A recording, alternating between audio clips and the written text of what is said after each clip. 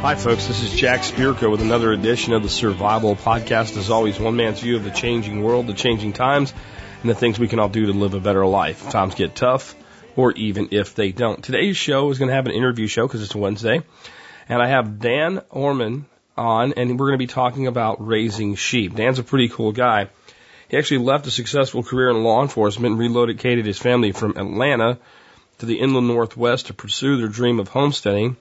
Dan practices a primal lifestyle and uses permaculture principles and techniques to develop his new 10-acre homestead from scratch. He's here to talk to us about all of that, his new YouTube channel, his work with Justin Rhodes, taking a PDC with Jeff Lawton, all kinds of good stuff, and especially his new YouTube channel, which is pretty cool. We'll have him on in just a bit. Before we do that, let's go ahead and hear from our two sponsors of the day. Hey, if you're like me, you know what a gun without ammo is. We call that an overpriced club. That's why I go to bulkammo.com and keep a good stockpile of ammo for all my guns at all times. And it isn't just great price and availability that keeps me going back for more. Nope, it's lightning fast shipping and exceptional service. Give bulkammo.com a shot, and I promise they won't let you down. Hey guys, you know I've always been a fan of Backwoods Home Magazine? Well, how about this? How about Self-Reliance Magazine from the same people that brought you Backwoods Home? Many of you know I've been a Backwoods Home subscriber for over 20 years. Dave Duffy and the crew over there have brought out a new magazine simply called Self-Reliance Magazine. It's at self-reliance.com online, and you can learn more about it by the link in today's show notes. But it's amazing. Just take Backwoods Home, up the production value, take out all the politics, and go 100% hardcore homesteading, self-reliance, self-sufficiency. And that's what you get in Self-Reliance Magazine. Check them out today, self-reliance.com. Next, let's take a look at the year that was the episode. The year is 1896 because the episode's 1896. I have heavier than air flight is proven impossible. Well, for now. Food storage, a bird's eye view, and Journey to the Center of the Earth in a balloon. That one's pretty fascinating, but I'm going to read the middle one, Food Storage, a Bird's Eye View, because I'm trying to speak as little as possible today. I'm going to hope my guest likes to talk, because I'm still just nursing this throat pain, man. It's pretty tough. And by the way, guys, I'll let you know before I read this, I'm going to be gone Thursday, Friday, and probably Monday. So I'll be running rewinds for you. I'm going up to a listener's location, undisclosed location in northern Missouri, to murder Bambi and Bambiette, hopefully. And so we'll give you an update on that when I get back. And so I'm going to do as little talking as possible while I'm gone, and hope that my vocal cords kind of heal up a bit here. Anyway, the one I'm going to read for you again is Food Storage, a Bird's Eye View, because I think it's really interesting. Of course, this is Bird's Eye of the Bird's Eye food fame, right? Clarence Frank Birdseye II is born in Brooklyn, New York this year. That's his real name. As the story goes, an English page shot a bird on the wing with an arrow right through the eye. The Queen witnessed this marvel and named the young man Birdseye, which became the family name. There is no evidence to support this bit of hokum whatsoever, but the family is sticking to it. At 10 years old, Clarence will trap muskrats and sell them to an aristocrat in England to earn money to buy a shotgun. He will hunt and preserve his own food. While ice fishing, he will conceive of the idea of flash freezing food. But his contributions to society will be greater than inventing a machine that can flash freeze 800 pounds of peas in an hour. Quite honestly, people didn't want to eat frozen foods because the food turned to mush when defrosted and tastes terrible. He invented an entire industry of frozen foods. He held hundreds of patents on things like modified harpoons, an automatic fishing reel, a frosted light bulb, and the infrared bulb he will use for dehydrating foods. My take by Alex Shrugged. Clarence Birdseye was an exemplary 19th century man. He was willing to take on hardship and make his world better no matter what it took. If something had never been done before, or if everyone said we've always done it this way, Clarence would find another way. It was his obsession. When Birdseye died, Sarah Robbins guided her little lobster boat out of Gloucester Harbor, where it meets the Atlantic.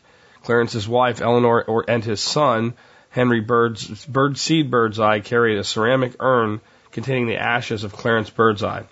The idea was to cast his ashes out to sea, but the shock and surprise of all, Henry chucked his father's ashes, urns and all, off the bow of the boat. The urn floated. Henry's sister distracted their mother while he jabbed at the urn with a boat hook. He finally broke it, and the urn sank to the bottom. And thus, Clarence Birdseye was laid to rest in the sea. Kind of the reason I picked this one, he is the exemplary 19th century man. And there's a period from about 1880 till up to about the Second World War, where, and you can see it if you read these other things like The Journey to the Center of the Earth and the guy trying to create the first flying machine, where men did amazing things. They had a spirit, and if it was dangerous, so what? That's what you do. You got to get it done. If you're taking a risk, so what? You know, if you don't risk, you can't find a reward.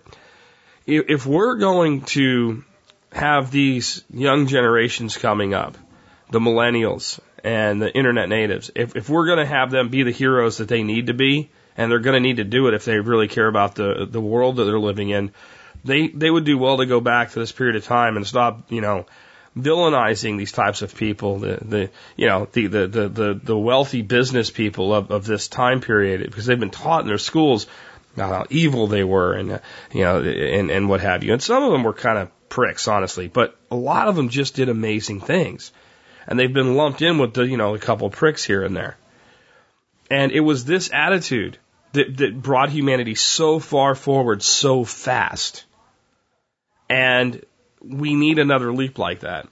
But if we're going to have another leap like that, we're going to have people with courage, determination, and willingness to buck the status quo and to do what's right because it's right, not because you get patted on the back or you get a trophy for it.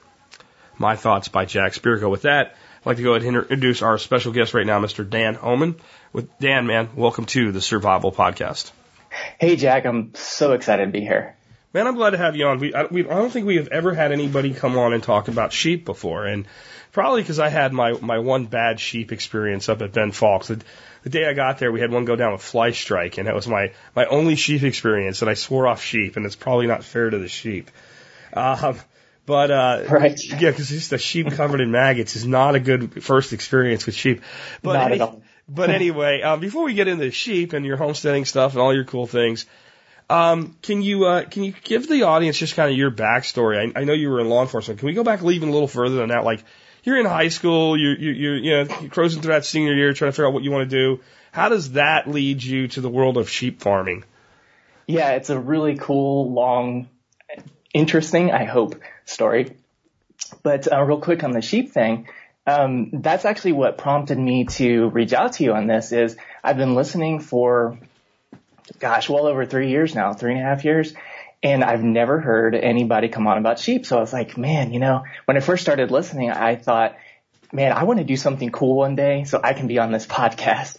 And then finally I got this opportunity like, hey, you know what? I have sheep now and no one ever talks about sheep on TSP. So here we go. But anyway, yeah. So I grew up in the suburbs of North Atlanta, late 80s, early 90s.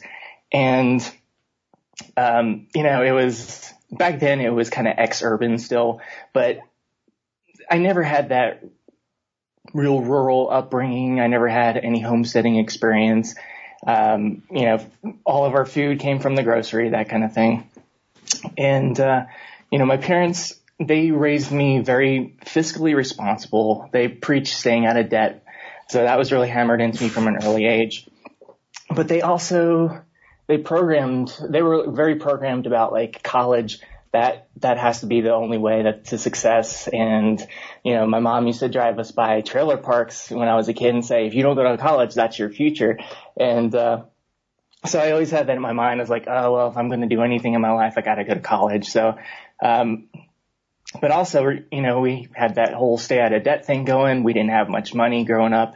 So I had to get an academic scholarship. So I worked really hard in high school. I got an academic scholarship to go to university, and I went to university with no idea what I wanted to do in life, as I think a lot of people are facing these days. And so I just kind of went a couple years trying to figure it out, go through general education, all that. And I realized I kind of liked history, kind of liked politics, and that's changed a lot since listening to TSP, of course, too. But I got into the poli-sci program there, political science, and after another year or so of that, I got really, really burnt out on college. I'm like, oh man, I just can't stand going to these classes anymore. So I started looking for internships to do. And, most internships in the political science program are law firms or, working for, like your local candidate, helping them with their campaigns and that kind of stuff. And that just had zero appeal to me. And, one of the classes I was taking at the time, it was an international terrorism class. And, there was a classmate of mine who was a commander, at a local police department in Atlanta. And we had been, quasi-friendly. We sat near each other and I would just talk to him once in a while. And so I asked him one day, hey, do you guys have an internship program? Because, law enforcement, it's kind of loosely related to political science. There's that local government level there. And we got to talking. He said, yeah, we have a great internship program. And he made a few phone calls and got me set up in it. So here I was, this geeky, skinny college kid, sitting in the police car with these, all these ex-military guys and, driving fast and talking about guns and all this cool stuff. And man, I was just like, it was just so exciting. When I had to report back to the university, about once a month or so, we'd have to sit with the instructor and a few other of the intern, or the other students going through internships, and we'd have to share our experiences. And, it was this roundtable event where one student would be, I was, learning about tort reforms and the Supreme Court, jurisprudence and all this and that at their law firm. And then they get to me and I'm like, yeah, so, we got in this foot chase and the busted drug dealers and, all this crazy stuff. And everyone was just like wide eyed and wow. And so, I was kind of always the hit at those events. But, during that time, I thought, this is just fun. This is just something to get college credit and not have to go to class. So that was kind of the plan. But I had such a blast and I was like, man, you can actually get paid to do this and I'd get insurance. And so the police department, they recruited me actively and, I wound up saying, hey, you know what? I got another year left of college, but I could just take one class at a time, kind of finish it out and just work full time, actually have some income and just, do that for a little while and then figure out what's next. So, I did that and went through the police academy, all day. And then I would work, I went to the police academy. When I got out of that, I got on the night shift, overnight shift. And then I was going to college during the day. So it was kind of a rough transition, but I made it through. I eventually finished, got my degree, which, I've done absolutely nothing with, of course. But, anyway, I had no debt. I mean, I came out, it was all covered. So that was great. But, I worked really, really hard at my job in law enforcement. I learned a tremendous amount, just interpersonal relationship skills, confidence in myself. I was just this skinny, suburban kid that didn't know anything about life, though I thought I did. And here I am now on the streets of North Atlanta. I got an education for sure. I had gotten a few fights for my life, had to, defend myself and that sort of thing. And man, it was just a real growth development for me as a human in that experience for sure. Learned a lot about human nature. And, anyway, after about 5 years of working patrol the streets, I got promoted to detective, which was, a huge honor. It's something I'd been working towards for a long time. I quickly realized that's what I wanted to do in law enforcement. And, I got into robbery and homicide. I worked some really major crime cases in that. I got to work with the FBI on some cases, an armored car robbery ring where there are homicides involved with that, and just some really cool stuff. And I had some big cases that were in the media and all that. I got some media interviews and stuff like that. So I had some feathers in my cap. I got a lot of attention from our command staff and the chief of police, and it went a long way into a lot of accommodations. Career was going amazing. Everything was going great. I got specialized in crimes against children and crimes against elderly investigations, and I became one of a few experts in elderly abuse investigations in the state of Georgia. And I went around, I did teaching events, speaking events and stuff like that. So all this was going really awesome for me. And then in 2010, my wife was about to give birth to our son. It was late 2010. And I had this spiritual prompting. That's the best way I can put it. Like, things just weren't right anymore. And I had this need to get resilient because, my son was on the way and it was no longer just about me kind of thing, but I didn't know where to start. And so I just got on the internet and I just found all this, I guess looking back now, perhaps bad information about preparedness, about just get your pallet of MREs and your freeze-dried food, and gold and silver is going to be the only currency, get rid of your cash, and all the hype.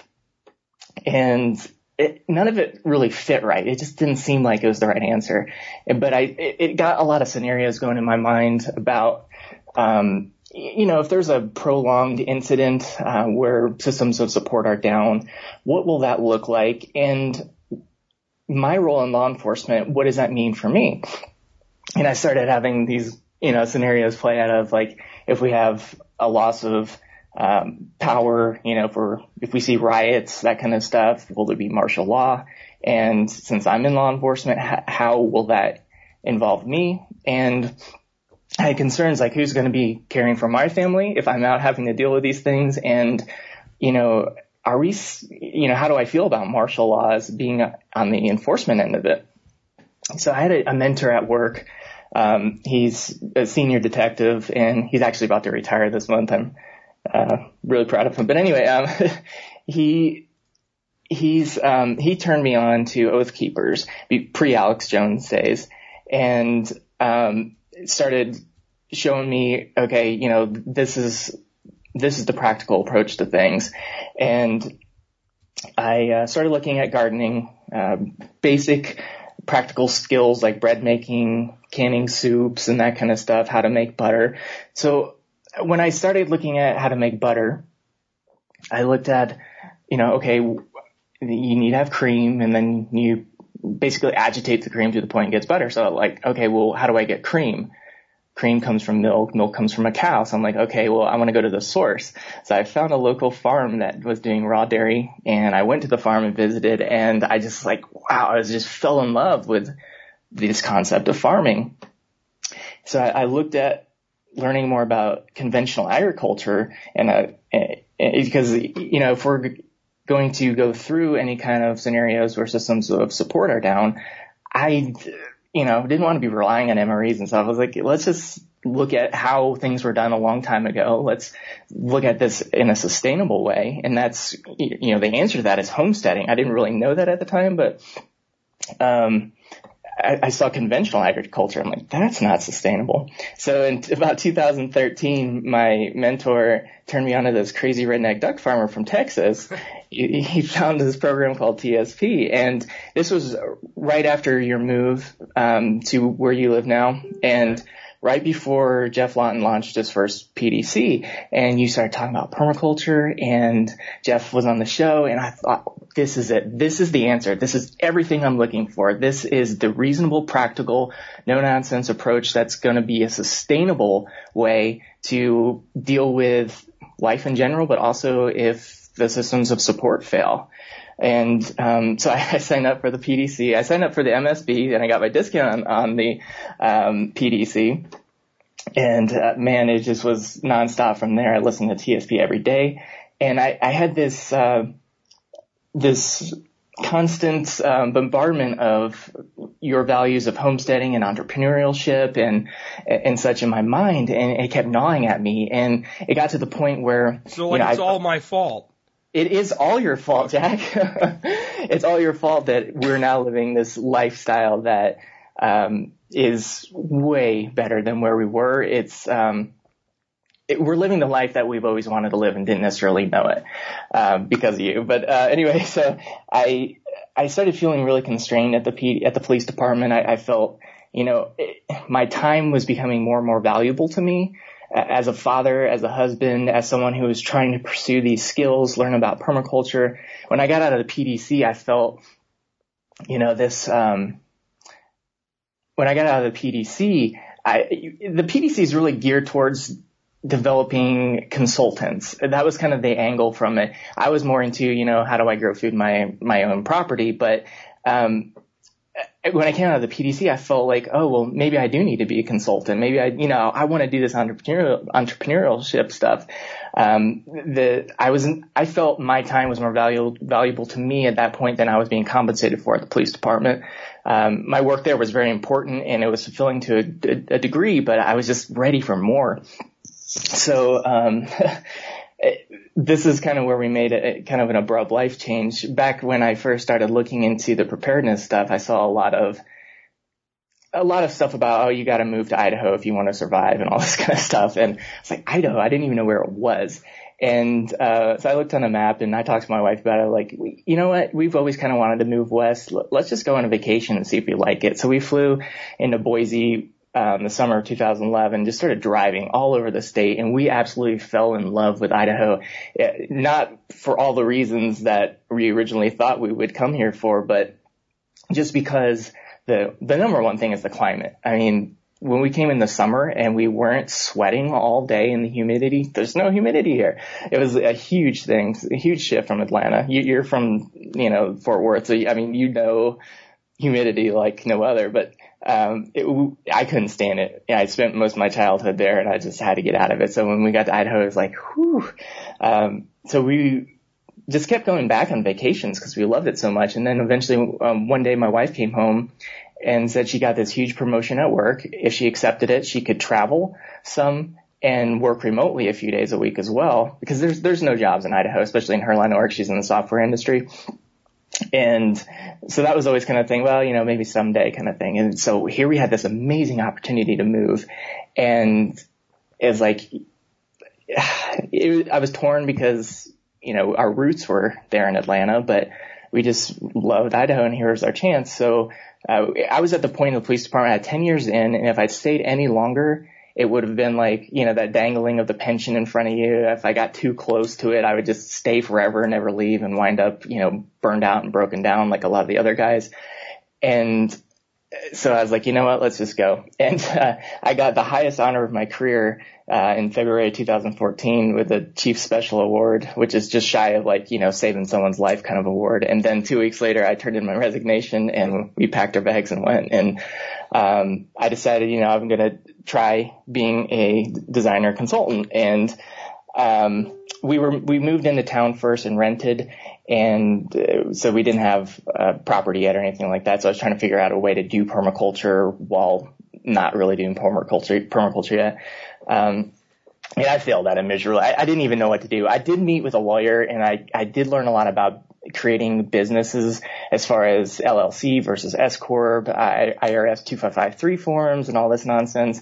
And so it was a real educational experience, but, I just didn't have the skills I thought I did to be able to pull that off, just personality wise, as well as desire and connections. I mean, we were brand new to the area, so that was kind of a drawback. So I started looking for other opportunities, and I tried the Luke Callahan microgreens thing after he was on your show, and it started off okay. I started selling at a grocery store, a local organic grocery store, but that was good until the weather got we had a really hot summer last summer, and I started getting a lot of crop failure, and it just, like, I couldn't scale it up, and I wasn't really into it that much anyway. I was just like trying to find something at that point. And I had this videography hobby that I started when I was at the police department still. And so I tried that a little bit. I got into real estate, doing some videography for realtors, and that just, it was what it was. I was trying to build a portfolio kind of thing. And I did some volunteer work with food and farm organizations, and then had this great opportunity pop up. Justin Rhodes from Abundant Permaculture, you've had him on the show before.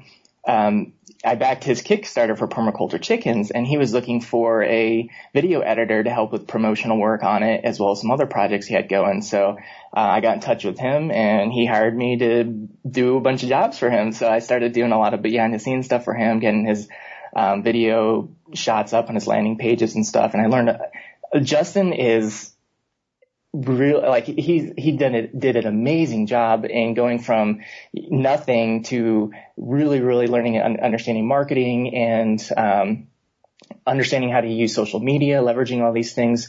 And so I learned a lot from him watching how he was doing everything. It was a really neat experience from behind the scenes.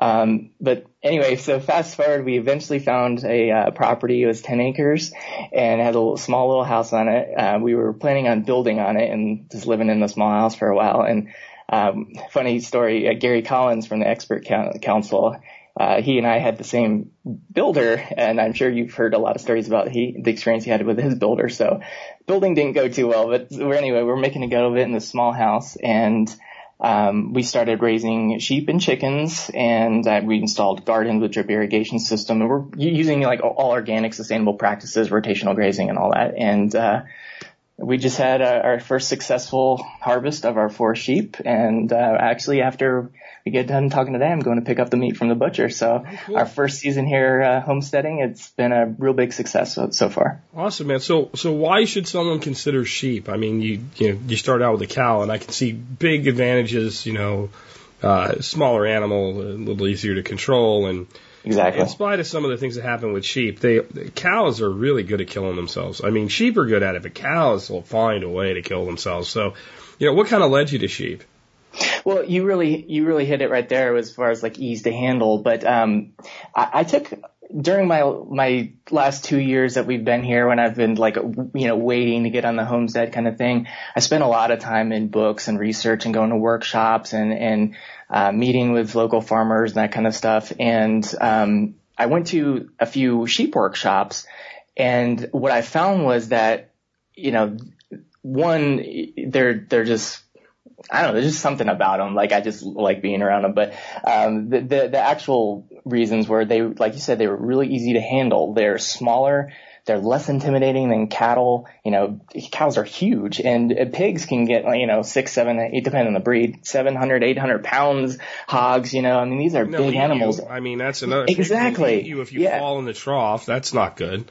Exactly. And, I have a small son, he's 5 now, but, he's still small enough to be eaten, I guess. And that's always a concern. So they're smaller, they're less dangerous, good for children, easy to handle, and less intimidating for the new homesteader. Also, they're ruminants. So, and to me, like the number one way to revitalize a landscape is through putting ruminants on your property. Joel Salatin calls them the lacto-fermentation tanks on legs. And what goes in comes out even better on the other end with the lacto-fermentation process that all the grass goes through. Plus, they're 100%, you can 100% grass feed them, which is the key to sustainability. You're not bringing in a ton of grain imports that you can't grow on your property. If you have, theoretically, if you get your stocking density correct, and over time when you build a pasture, you can, in theory, 100% support the life of the sheep on your grass. So that's a real key to sustainability. Also, they're great for small scale properties. Cattle, like you said, are huge. So they require a lot more space and a lot more forage. It depends on your situation and how good your pastures are and everything and stocking density. But generally, it's been said that, you can get about 5 sheep to 1 cattle. So if you have a small property, if you have an acre, 2 acres, whatever it might be, you're not going to be able to sustainably raise cattle, but you can get a few sheep on there and put some meat up in the freezer for your family every year and do it sustainably. And then I'd also say another reason to consider is you get multiple yields from them. You get meat, you get wool, you can get milk. Of course, it depends on your breed, but you're getting 3 yields, and the yield of meat that you can get from it is a little bit more manageable than, say, if you had a steer. You're probably looking at 600 pounds or so of beef at the end of it. For a small family that may not have a lot of freezer space, that's a lot of meat to deal with. If you're not into marketing and trying to sell it, then, you're going to have to find a place for all that. So a lamb, generally, again, it depends on your breed and all that, but you can expect 60, 70 pounds, anywhere in that range of meat per lamb, which is a much more manageable yield for a small family, especially if you don't have a lot of freezer space. Those are very compelling reasons. So a person decides, I'd like to do this. What do they need to do to get started with sheep? I mean, what are the basic stuff, you have to have, the knowledge you need, that type of thing? Sure. Obviously the first thing is food. You need to have grass or pasture forage for them. Like me, if you're starting out your first year with them and you're moving on to a neglected land, you might be starting off with a pasture full of noxious weeds and have no actual grass to feed them. So I had to bring in a lot of hay. But as far as the requirements go, your typical lamb is going to require either 25 pounds of grass forage per day per head, or roughly 3 to 5 pounds of hay. The reason being is because hay is desiccated. So, think of it like dehydrated beef jerky versus a slab of beef. All that water moisture's out. So you lose a lot of that water weight. So, so you can calculate, I want X amount of sheep. So I need, 5 pounds of hay per head per day, and kind of figure out how much hay you would need if you do have a pasture deficiency like I did. So food, you also need to think about, as far as food goes, a protein source. If you're trying to raise lambs, they're growing, so they're going to need extra protein, which is usually alfalfa or clover or some kind of legume. And if you're going to get alfalfa, it's really best to try and source organic, because if not, it's probably a GMO product and sprayed with all kinds of nasty stuff you don't want to be eating. So try to source organic if you can. And the ratio for the protein to the grass hay forage is about 20% of the forage should be the protein. So if you're feeding 5 pounds of grass hay a day, you probably need to have 1 pound of it to be the legume of some kind. They're also going to need water, which is obvious. Shelter. Now, shelters don't have to be a barn or anything fancy. Really, it can be, some shade under a tree, a 3-sided building. When I first started, I actually just took a cattle panel and arched it over and put a couple T-posts on either side of it, staked it down, and put a tarp on it. And my sheep thought it was great. So you can get super creative. You're only limited by your own creativity as far as shelters go. I've seen a canoe on a couple like farm tractor tires propped up when they get under that. I've seen a trampoline be used, an old raggedy trampoline. So anything that's just going to give some shade from the summer sun, or if there's a heavy rain event, just something that they can stay dry. Mineral supplementation is really important too. Like in my area in the inland Northwest, we have a selenium deficiency, and that's this whole entire region. So if I didn't supplement with a little bit of selenium, then my meat would be a little bit grayish and kind of just not as good quality. So you might want to, if you're considering getting sheep, you might want to look up if there's a certain soil deficiency in your area and kind of supplement with that. A really good catch-all is kelp meal and Redmond salt, because between the two of them, they pretty much have all the trace minerals you need. And also I put diatomaceous earth. I would get food-grade diatomaceous earth, and that's going to also help with parasite control. See, now what's great about that approach is by feeding that to your sheep, of course, they're running around eating all the stuff on your land as well, and then they're crapping everywhere. So you're remineralizing your soil through your sheep. Exactly. That grass is now going to, when it grows back next year, is going to uptake some of those nutrients that it was deposited on it previously. So the other things, last couple things real quick, fencing. Unless you're on like 1,000 acres and you can just let them go, which I don't recommend anyway, but you're probably going to need fencing of some kind. And they need friends. They're social flock animals, so having one is really not a good idea. They'll actually get depressed and just give up and die. So I'd say a minimum 2, but if you can do more, please do more. I felt 4 was probably the minimum that I was comfortable with, so that's why I selected 4 to start off with. And then they need a little bit of exercise, and this is where kind of your management practices come into play as far as, do you just keep them in a pen, or are you going to do rotational grazing, that kind of thing. I did a rotational grazing system with laneway, so I had water basically on one end of the field and their shelter on one end of the field, and then their forage was on the other end. So they would eat and then have to walk all the way back to get their water and then go back to eat again. So they're getting exercise that way. And I picked up a mentor along the way with farming, and in particular with sheep. And she started doing this, and she said she had dramatic health improvements with her animals when she started creating that exercise program for them. It's real passive, it's real easy, but it's really important for them. So those are the main things that you would need to do to get started as far as just what you would need to get going. So let's talk a little bit about breeds, because you mentioned different yields and stuff, and I've always thought that in my climate, a goat would be better, but since I don't hate myself, I won't ever own a goat. Right. Kind of the bridge between goats and sheep are like Dorpers. They're hair sheep, where you don't have to shear them, and they browse a little bit more like goats. So that's like the only breed of sheep that I know. And I know there's a lot more, and I know there's a value to the wool, and some people, and in your climate, I mean, they would be a great thing. So kind of what's available in the sheep world. Sure. And just to comment on the goat thing too, I feel the same way with goats. I mean, they're going to give you a similar product, but a lot more headache. So I just don't understand why you wouldn't get sheep. But anyway, yeah, sheep don't climb fences. They don't climb trees. I've seen goats climb a tree, bend it over, and then eat all of the foliage off it. And sheep just don't do that. I don't think they can't, and I also don't think they're smart enough either. Right. And generally, they browse less. They do browse some like a goat, but they graze and forage more than they browse, if that makes sense. But getting back to your question about the breeds, essentially, yeah, they fall into two categories. There's wool and there's hair. The wool breeds, of course, produce a year-round. They grow wool. They have wool year-round, and they give you that wool yield if that's something you're looking for. But if you don't know how to shear, and it does take some technique. It's not just something you're going to do one day and then go sell the wool. You're probably going to have to hire someone to come in and do the shearing, and that's a dying industry, so they're kind of hard to find.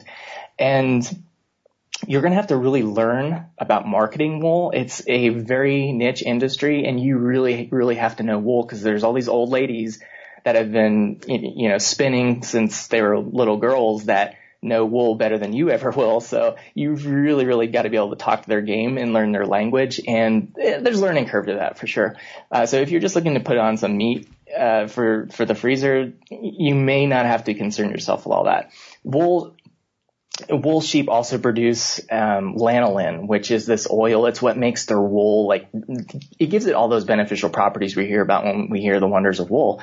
But it also gives sheep that extra flavor. I like the extra flavor. Some people say, ooh, gamey. And I know how you feel about that phrase. I feel the same way. Gamey is not a flavor. Gamey is covering up the fact that you cooked it wrong. Exactly. And it's like, if people are so used to eating beef, and anything that just doesn't taste like beef, it's got to be gamey. Well, no, it's flavor. So anyway, if you are trying to raise sheep and you maybe want to sell some extra meat, you may also want to look at the hair sheep for that, because one, again, they're not going to produce the lanolin to the same level as the wool sheep because they don't have the wool. They do grow it in the winter, but then they shed it in the spring. But they don't have that lanolin production, so you get a milder taste, which is more palatable to the American market. And also, if you just want to eat a milder meat, then you have that option. But the real benefit is that you don't have to shear. You don't have to worry about any of that. So you have less input as far as that goes. You're not going to have to hire that out. So those are really the two different categories of sheep breeds. But from there, it kind of breaks down. If you're looking at wool breeds that are going to give you a good meat production, there's Romney and Targhese, they give you really beautiful fleeces, and they have pretty decent meat carcasses. And the real popular ones are Suffolk and Hampshires, at least around here. They're huge. Those are quasi, commercial scale meat production. But they're going to be a lot less hardy. They just do not have the resilience of some of the other sheep. It's kind of like, if you're trying to raise American guinea hog versus what's the big pink pig that they raise in the factories? I call them pink pigs. Yeah, it's escaping me right now. But if you take the big pink CAFO pig and try to pasture raise it, or better example, the Cornish cross, right? Same thing, you take them out of the factory, they don't do as well in the pasture model as like your heritage, hardier breeds. So, another option is your Finn sheep. They produce good wool. They're small and less hardy, but they make up for it with quantity. They have like 4, sometimes 5 lambs at a time. So you get more quantity that way. But for me, I went the hair sheep route, mainly again because the shearing, I just did not want to mess with that. And meat was my primary concern. So I wasn't trying for a wool market. So I looked at the Katahdin, and the Dorper is another really good option, but the Katahdin is very disease and parasite resistant. They're great mothers. They produce good milk. They can lamb out in the pasture. Like a lot of, if you're raising Suffolks and Hampshires, the less hardy breeds, you're going to have to set aside lambing season, put them in jugs in the barn, and you're like up all night lambing and all this stuff. And it's a huge stressful event. With the Katahdins, there's a lot less of that. You can actually let them just lamb like how nature intended out in the pasture. They're very hardy, they're docile, and they're not too big. Like the Hampshires, the Suffolks, they're huge. The Katahdins stay smaller, so they're more appropriate for homestead scale. Gotcha. That's very cool. That's a lot of things I didn't know, so it's always good to learn something new every day.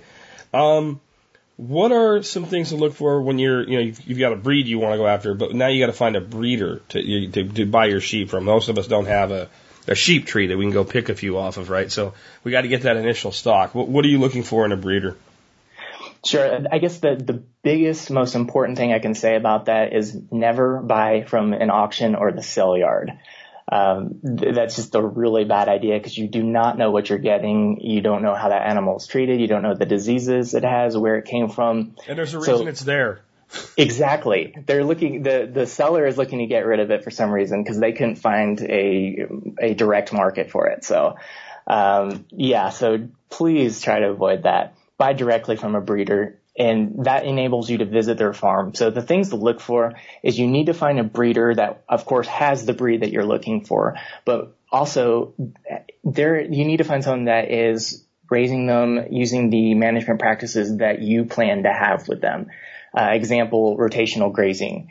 If that's something you want to do, then you should probably find a breeder who is already practicing that. So the sheep are coming already from that environment. That's probably the biggest thing, is management practices, finding someone who has that in line with yours. Also, when you go there, you want to observe the animals very carefully. Do they look happy? Are they well fed? Do they have those things that we talked about earlier? Do they, as far as minerals, do they have access to that? Do they have shade? Do they have shelter? Are they on pasture or are they in static pens? That sort of thing. So some questions you may want to ask too is, how do you manage parasites? Now, if you want sheep, cause you want to eat lamb in the fall, then you probably want to find sheep that aren't being pumped full of pharmaceuticals. The common practice is, just like with a lot of other animals for deworming, horses, goats, and everything, is I think it's pronounced ivermectin, something like that, and it's a drench, and it's just a dewormer, and it's a pharmaceutical. Do you want that in your meat? I don't. So I'm looking for somebody who's also going to be using natural deworming practices, using diatomaceous earth. Rotational grazing is actually one of the practices to use to keep your parasite control down. And also, are they using? There's different ways. I've seen apple cider vinegar and molasses used. I've seen garlic and molasses. That's how I personally deworm. Are they using alternative methods like that, or are they going pharmaceutical routes? Of course, it depends on what you want out of your animal. So ask about management for parasites and ask about foot rot. Here's kind of the thing. Like if a farm ever has foot rot, it's one of those things that just lives in the soil forever. You probably, even if we had foot rot 10 years ago, but it's under control now, don't buy from there. If they ever had foot rot, that means there's just that risk that you're going to bring it onto your place. You just want to avoid that. And, you want to have somebody that is going to provide ongoing technical support. You don't want it to be like, well, here's your sheep, goodbye. You want someone that's willing to take some additional phone calls, follow-ups, if you run into problems so that you can, for instance, when I first got my sheep, the next day they got scours, which is basically diarrhea. And I'm like, oh gosh, what do I do now? So I was able to call my breeder and say, hey, this is what I'm dealing with. And it turns out that's just a normal thing because of the stress of moving and being on a new environment with new forage. And it worked itself out in a day. But having someone to call and just, hey, I'm seeing this. Is this okay? Just having that is really important from your breeder. So you want her answer or his answer to be, absolutely, call me anytime you need help. And also talk to them about transportation. If you don't have a livestock carrier of some kind, you may want to find someone that's willing to transport them for you, even if it means you have to pay extra. And do some condition scoring too while you're there, like feel the sheep. Are they bony? Sometimes you can't tell, especially at the wool. You want to just kind of feel them, check their eyes. Do they have snot coming out of their nose? Are they coughing? Do they just look good or not? That's what it kind of comes down to.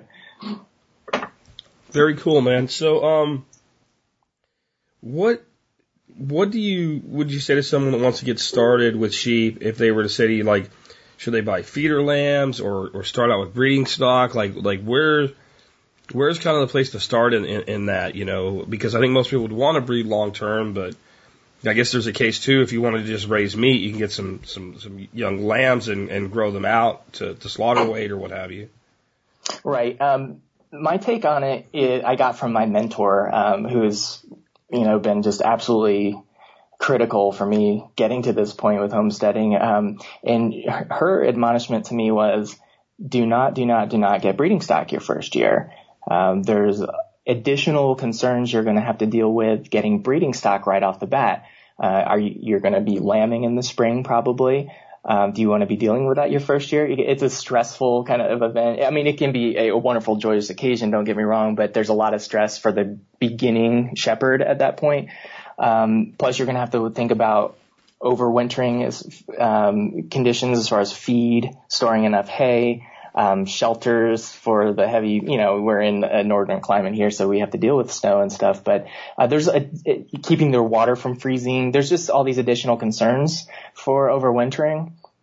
So her recommendation is just to start off with a few that you're going to raise for meat and harvest at the end of your first year. So you get that experience raising them, see if you like them. Of course, if you're just getting into sheep, you may not exactly know which breed you want. So if you think, I kind of like the idea of Katahdins, let's see how that goes. You can get Katahdins, see how they work for you in your management program before making the long-term commitment with getting breeding stock. So first year, this is what I did. I bought the 4 and I got rams. So there are no ewes or anything. There's no breeding, anything like that. And we decided, we're going to have them slaughtered and processed for meat, in November. And so that was the plan. And if we like everything at the end of it, then we'll get breeding stock next year. And that's kind of where we are now. We just finished our first year raising them. Everything went really well. And again, I said earlier, we're getting our meat today. So that's going to be exciting. And, so basically that's just my advice. Like, I think it's really best to, kind of dip your feet in the water a little bit before jumping in. No, I think that makes a lot of sense because, like you said, you can start getting your management practices down and all. You've got an animal that's old enough that it's not just going to die on you. Exactly. You're going to get a yield, in a reasonable grow out period of time.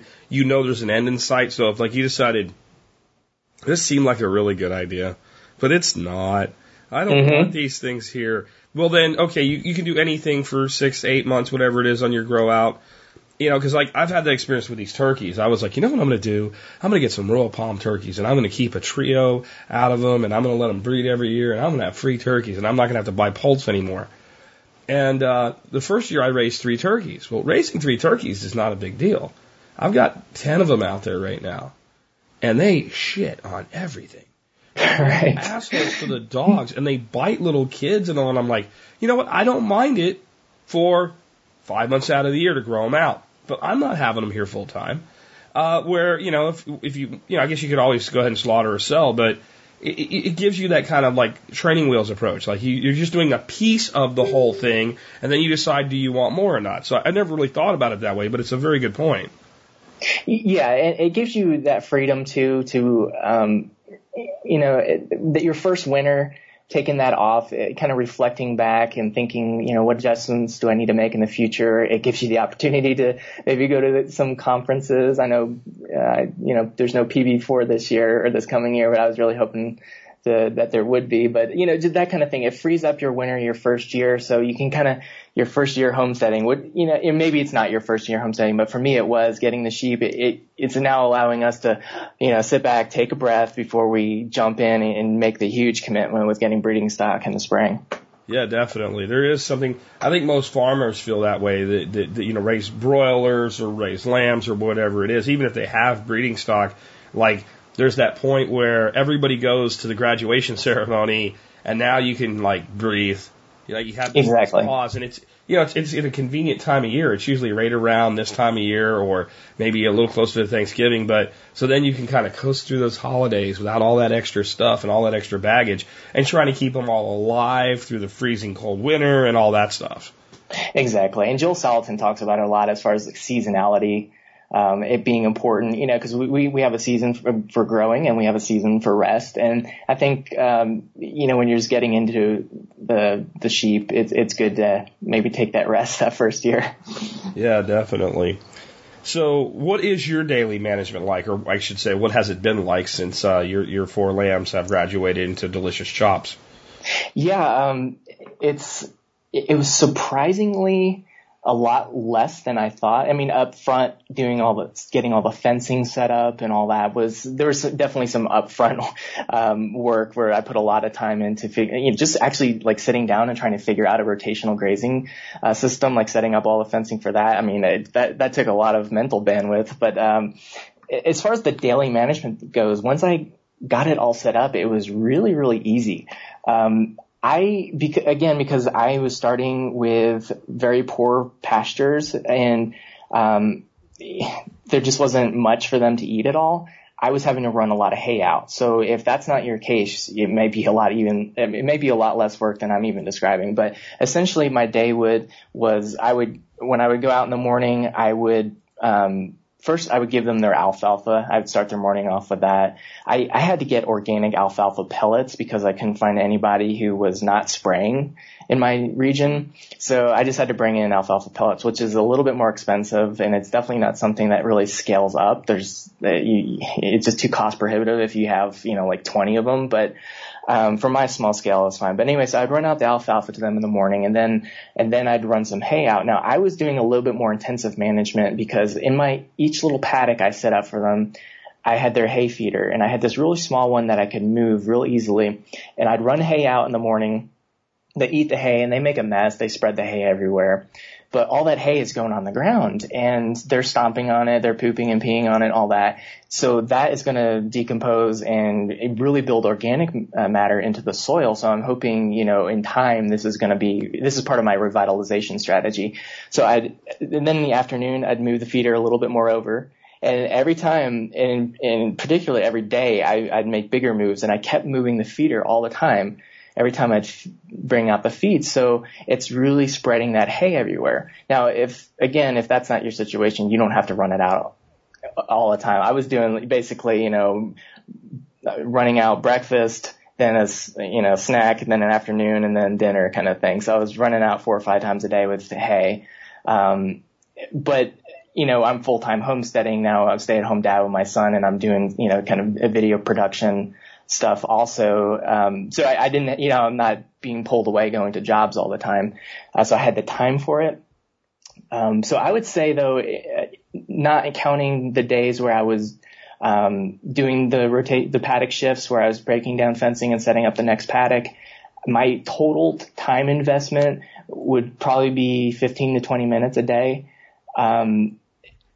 Every couple days I would refresh their water, which would take a little bit of time. And then again, breaking down the fence and setting up the next paddock, was generally a 30-minute process. So it was very minimal for raising livestock. It just seemed like, wow, this is not a tremendous amount of work. So I was really pleased with the amount of time investment. Very cool. So you've kind of chronicled all this, and you've got a YouTube channel, and you're going to be releasing in the future kind of a course for people that want to get started at this like homestead level with sheep, right? Yeah, absolutely. So, real quick about the YouTube channel. I was helping Justin Rhodes with video editing for his course that he released, the 10-Hour Homestead, that came out in August. And I was talking with him on the phone. We were ironing out some issues and about the editing and all that. And I'd also been helping Gary Collins, where he's building his off-grid cabin on his property is not terribly far from where we are. So I was going over to his place and doing some video production for him as well. And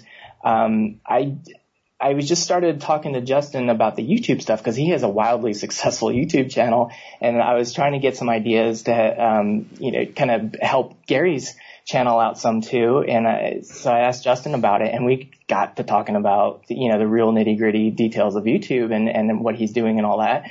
And he stopped mid-sentence and started saying, I don't know why more people aren't doing this. And Dan, in fact, why aren't you doing this? You should be doing YouTube. You're a video guy. You have no excuse.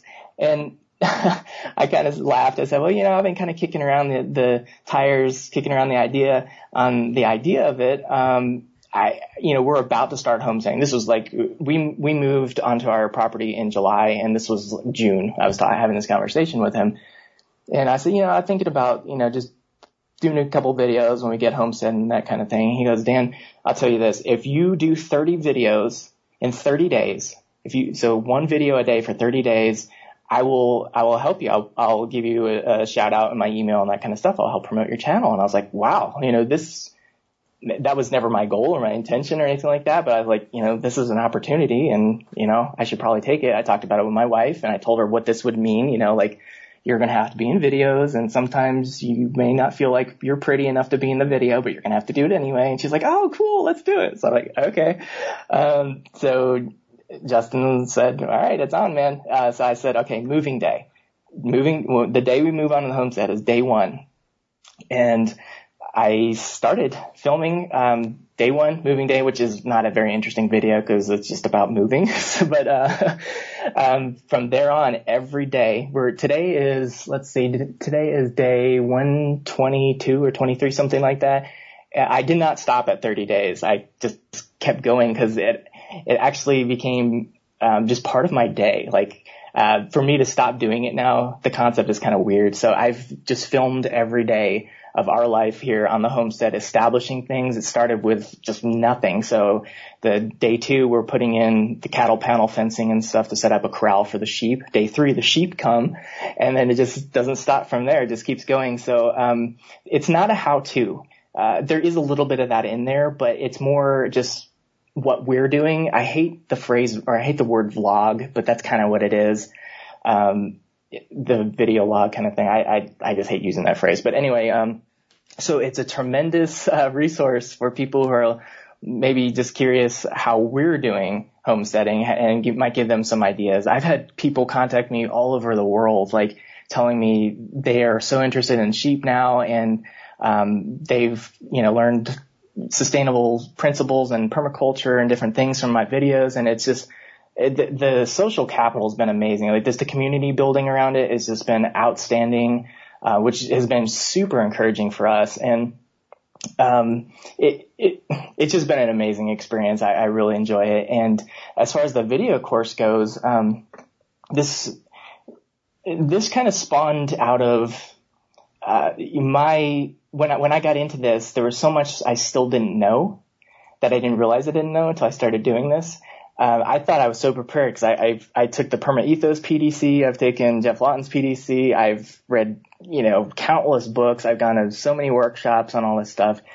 But, when I started to go source some of the stuff I needed, like hay, it's like, I don't know anything about hay. And I had to have like a 2-hour crash course with my mentor on the phone about buying hay. It sounds easy. Just go get some hay. Well, no, there's a little more to it than that. And then just all the ins and outs of fencing, it was a little abstract, like setting up the rotational grazing, the energizers and the batteries and how to do all this stuff. So So I just thought, I just went through all this stuff. I just spent a lot of time figuring all this stuff out. And I feel that I could put together a pretty good informational package to where people could, basically get all the stuff as it's fresh from me, because, I talked to my mentor about this, about putting this together. I was trying to get her to make the video with me, and she runs a, full scale steer and hog operation. All that. She doesn't have time for it, but she said, no, you don't need to be teaching. You need to be learning. And my response was, well, I'm learning by teaching. Number one, but two, like there were so many things that I didn't know from the workshops and all this and that this stuff is so fresh in my head that I just recently had to learn that I'm going to be able to plug in these gaps that the workshops and all these other books aren't covering, because I just went through it. If I waited 5 years, I may not remember all these little things. So I wanted to put something together now while it's still like really fresh in my head, and think about all the things that I had to learn after I got into this. Well, it's very cool, man. And we had talked at people can go by your website, and you give that out, and I'll have it in the show notes in just a second. But and like sign up for your email list or whatever, so they can get notice about it. But when it is available, we'll be doing a discount for members of the support brigade, right? Yeah, absolutely. If you go to my website, which is the grassfedhomestead.com, there's a little tab at the top. And again, like you said, you'll just, I guess, put a link in the show notes, but there's a tab at the top for Raising Lamb for Meat instructional video series, and you can click on it and sign up for the mailing list on it. So I can I'll know if you're interested or not to send you more information. And right now it's about 75% filmed. I've done all the production myself. All the video production and everything, but it's not just me. I've also been going out to other shepherds with a lot more experience and talking about different breeds. And so it's not just Katahdins on my on my small acreage. It's looking at other operations as well. So, but anyway, so all that's about 75% done. And, I'm hoping to have it done by the end of the year. There's going to be a lot of editing on the back end that I'm going to work on, but my cost for production is not going to be very high. So I'm really hoping to offer this at a very reasonable rate, especially for the frugal homesteading community. I know it's hard to part with the dollar sometimes, but so I'm going to try to, keep it very affordable for everyone. And I, of course, wanted to extend that to the MSB audience. Very cool. Well, I appreciate that, and I appreciate you being with us today. Again, folks, the website is grassfedhomestead.com. YouTube channel will also be linked to in the show notes today. And, man, I really appreciate you being with us today, Dan. Thanks so much, Jack. It was a blast. With that, I hope you enjoyed the interview with Dan. He's a really great guy. I want to remind you, if you like this show and you want to support the work I do, the easiest way to do that is become a member of the TSP MSB. That's the Survival Podcast Member Support Brigade. To become a member, just go to the survivalpodcast.com and click on members to learn more about that. You'll see the almost 70 companies now that provide discounts to you that will make your membership more than pay for yourself if you use just a few of them every year. And you'll see all the other great benefits you get, and there'll be a place you can sign up there. Remember, if you want to sign up online, I take PayPal. But if you don't want to use PayPal, you can sign up by sending in a form, and you can pay with cash, you can pay with money order, you can pay with silver, you can even pay with Bitcoin. I take all of those forms of payment for the TSP MSB, and it is members of that brigade that from the very beginning have made this show what it is and given me the ability to do this show 5 days a week on average. I'd probably say 49 weeks out of the year. It's something like that we actually put out a show 5 days a week, and it's because of the support of members of the MSB. So thank you to all of you who are currently members, who have been members in the past. And if you're a past member, please consider rejoining today. The benefits are better than they ever were at any time in history. The other way you can support our show, and it is completely painless and it doesn't cost you any money because it would be money you're going to spend anyway, is to do your shopping at tspaz.com. And that's www.tspaz.com, tspaz.com. When you go there, you just click a link, you head on over to Amazon and do your shopping, and we get credit for your sales. I don't have an Amazon order of the day, item of the day for you today. I'm running short out of time as I'm trying to get the 3 rewind episodes up and get out of town so I can go out there and get some Bambi to make some Bambi jerky out of, or Bambi biltong actually. So, no Amazon item of the day today, but there's a ton of them there if you want to look through them. If you go to tspaz.com, there's another link. You can pull up all the items that I've reviewed. and I'm beginning to start cataloging those. Remember, there are tags at the end of any of those items, and you can click on those tags to see other items within that category. So I'm trying to put together a comprehensive list of the best stuff that I use in my life on Amazon for you. That's where the item of the day came from. I don't know if it's something we'll do forever. We'll probably do it for a couple of years and build up a really great catalog of stuff. Anyway, with that, the only thing left for us today is the song of the day. Well, we just had a major revolution, I guess you would say, with Trump winning. And a lot of you have asked for my comments about Trump being the new president. Some of you are happy. Some of you are very, very concerned, etc. I'm sorry, that's a deep subject. I won't put it as an amendment to the end of the show. You'll have to wait till next week when I come back, my first, live show next week. I will talk about it in great detail. But I chose this song for you guys today. It's called Revolution by the Beatles. This is actually John Lennon singing, which he did sing the original track as well. I found this on YouTube. This is an acoustic version. And it sounds to me like it's all the Beatles, not just John. Like the other guys are there and backup or whatever, but in the video it just says John Lennon. So I thought the acoustic version would be kind of cool. Because, man, this is a time when musicians were extremely talented. There were some amazing, revolutions in music, and the Beatles, of course, were one of the hard chargers in that revolution. But I chose this song, and of course they're calling for peaceful revolution in this, and put away your posters of Chairman Mao and things like that. But the reason I chose this one is for, it's going to be all right. I think a lot of folks need to hear that right now. It's going to be all right.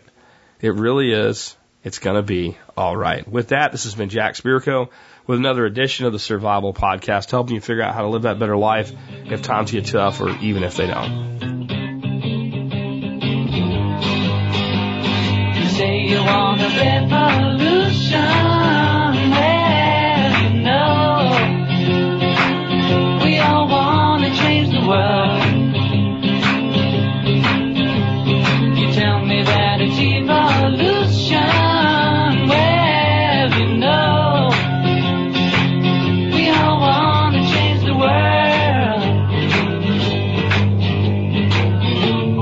Talk about destruction.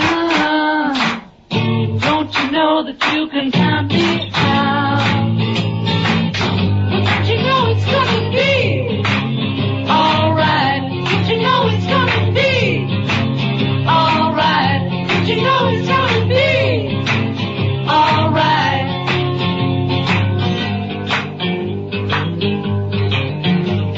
You say you got a real solution.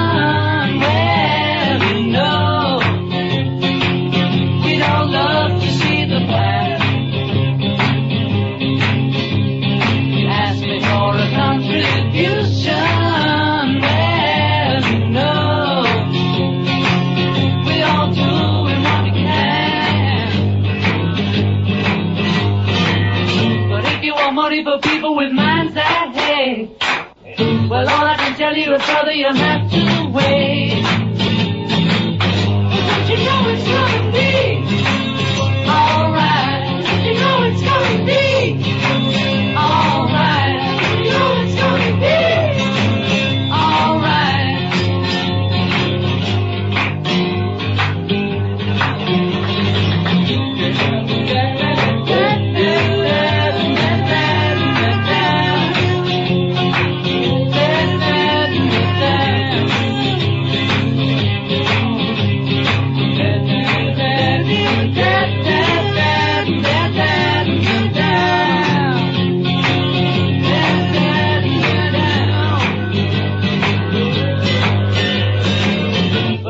Money for people with minds that hate.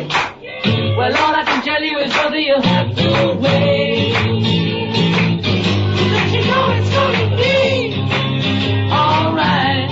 You know it's gonna be alright. You know it's gonna be alright.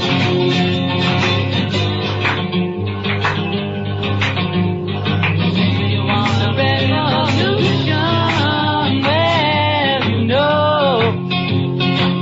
We'd all love to change the world.